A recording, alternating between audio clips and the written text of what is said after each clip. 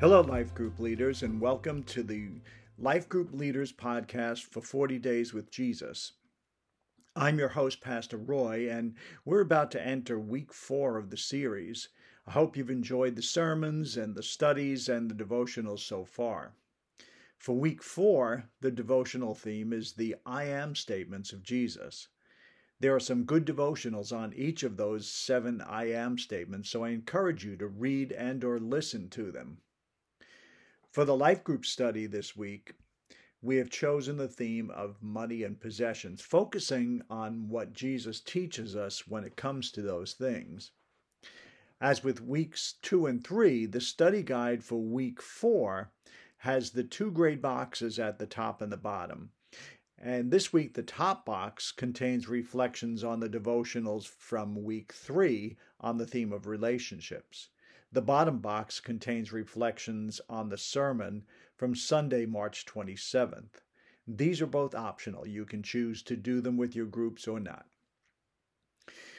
Let's take a look at the study guide for this week's theme of money and possessions. So the first half of the guide focuses on Matthew 6, verses 19 to 24. Before you ask the questions, have someone read those verses. In verse 19, Jesus begins this teaching by telling us that we should not store up our treasures here on earth. And the first question here is, what reasons does Jesus give us in verse 19 for why we should not do so? And those can be answered by looking at the text, of course.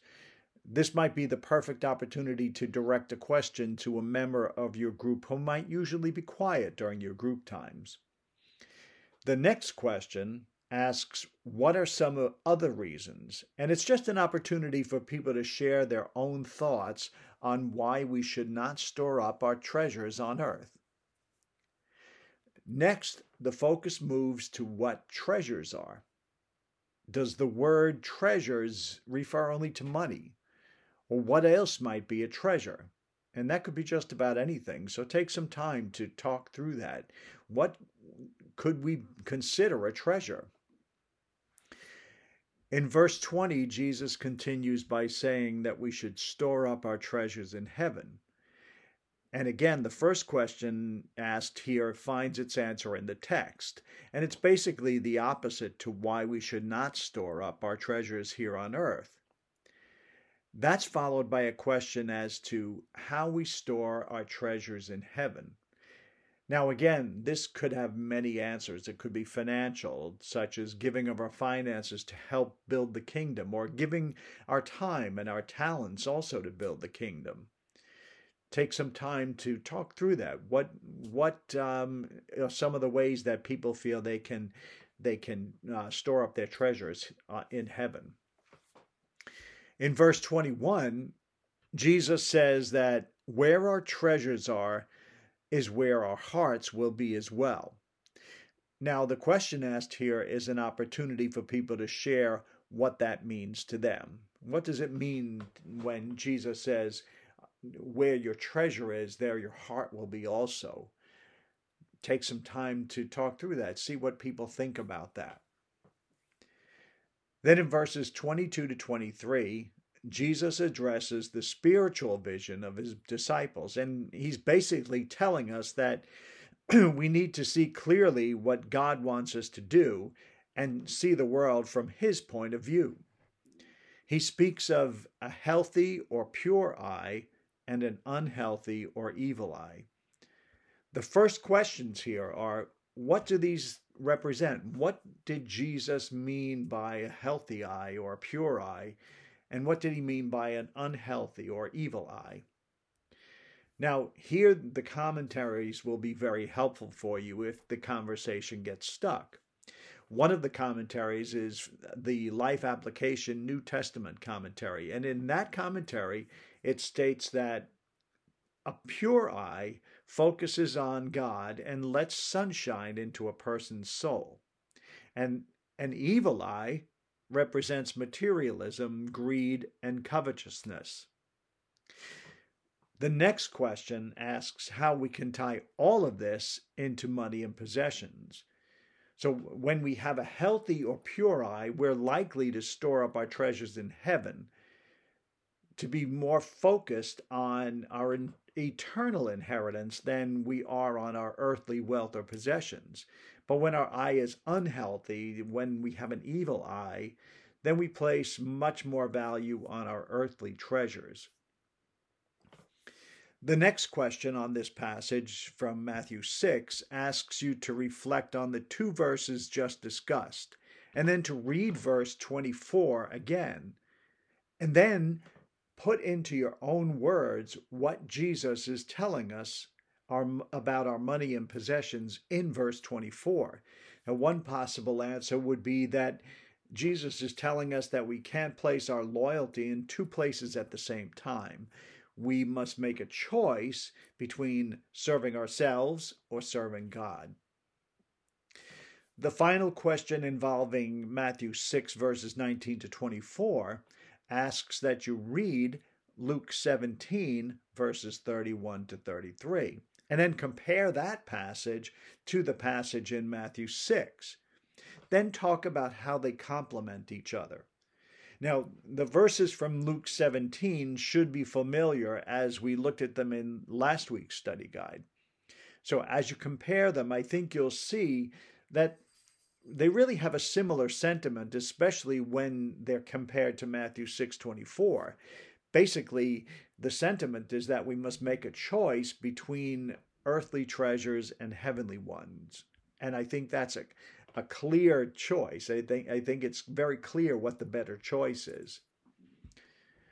The study guide now shifts to Luke chapter 12, verses 22 to 34. So have someone read that passage, then go to the first question, which asks you to reflect on what was just read, and then read Luke 12, verses 13 to 21, the verses preceding that, which is the parable of the rich fool. Then answer the question of why you think Luke places Jesus' teaching on money and possessions right after that parable of the rich fool. The parable focuses on the consequences of greed and choosing wealth over God, while the teaching that follows it on money and possessions focuses on really more on the benefits of seeking the kingdom over earthly treasures and needs. So read through those things, compare them, and then talk about them. Next, the guide shifts to the story of the rich man, or the rich young ruler, which is found in Mark 10, verses 17 to 31. Read through that passage in the group, and then talk about the rich man's response to Jesus and why he responded in the way he did. So what was his response, and why did he respond that way? In verse 25 of that passage, Jesus points out that it's easier for a camel to go through the eye of a needle than it is for a rich man to enter the kingdom of God. The question asks, why is this true? Why is it true that it's easier for a camel to go through the eye of a needle than for a rich man to enter the kingdom of God? And I think that all we've discussed so far, and all you will have discussed in your group about Jesus' teaching on money and possessions, should really inform the answers that you receive here. Like, why is it true that it's harder for a rich man to enter the kingdom of heaven than it is for a camel to go through the eye of a needle? And we know that a camel can't go through the eye of a needle. So what is Jesus saying? And why is that true? There are some questions that follow this that are really more internal questions. They are questions that are designed to focus the lessons that we're learning internally. So the first of the questions is talking about what does Mark 10 teach us about money and possessions in the life of a disciple. So you might want to review those verses again in Mark 10, 17 to 31, and talk about what Jesus teaches. What are the key things that he's teaching about money and possessions in the life of a disciple? And then the next question is really a very internal question, because it's basically asking, is there anything that each of us individually needs to let go of as we follow Jesus? So that's a time for people to really reflect on their own lives, and are they holding on to anything that they need to let go of to be true disciples of Christ? And then finally, at the end of the study guide, we have the same type of reflection questions on the passages studied that we had in the past few weeks. And they ask, what was new to you? What was there anything that you learned in these passages that was new to you?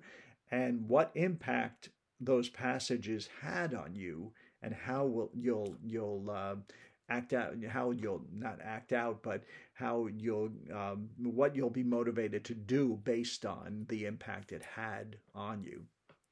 Well, that's it for this week. I hope that you enjoy the study. Let's pray, and then we'll close out. Father God, I thank you for these life groups and for these life group leaders. I thank you for all that they do, Lord, to help to serve your kingdom.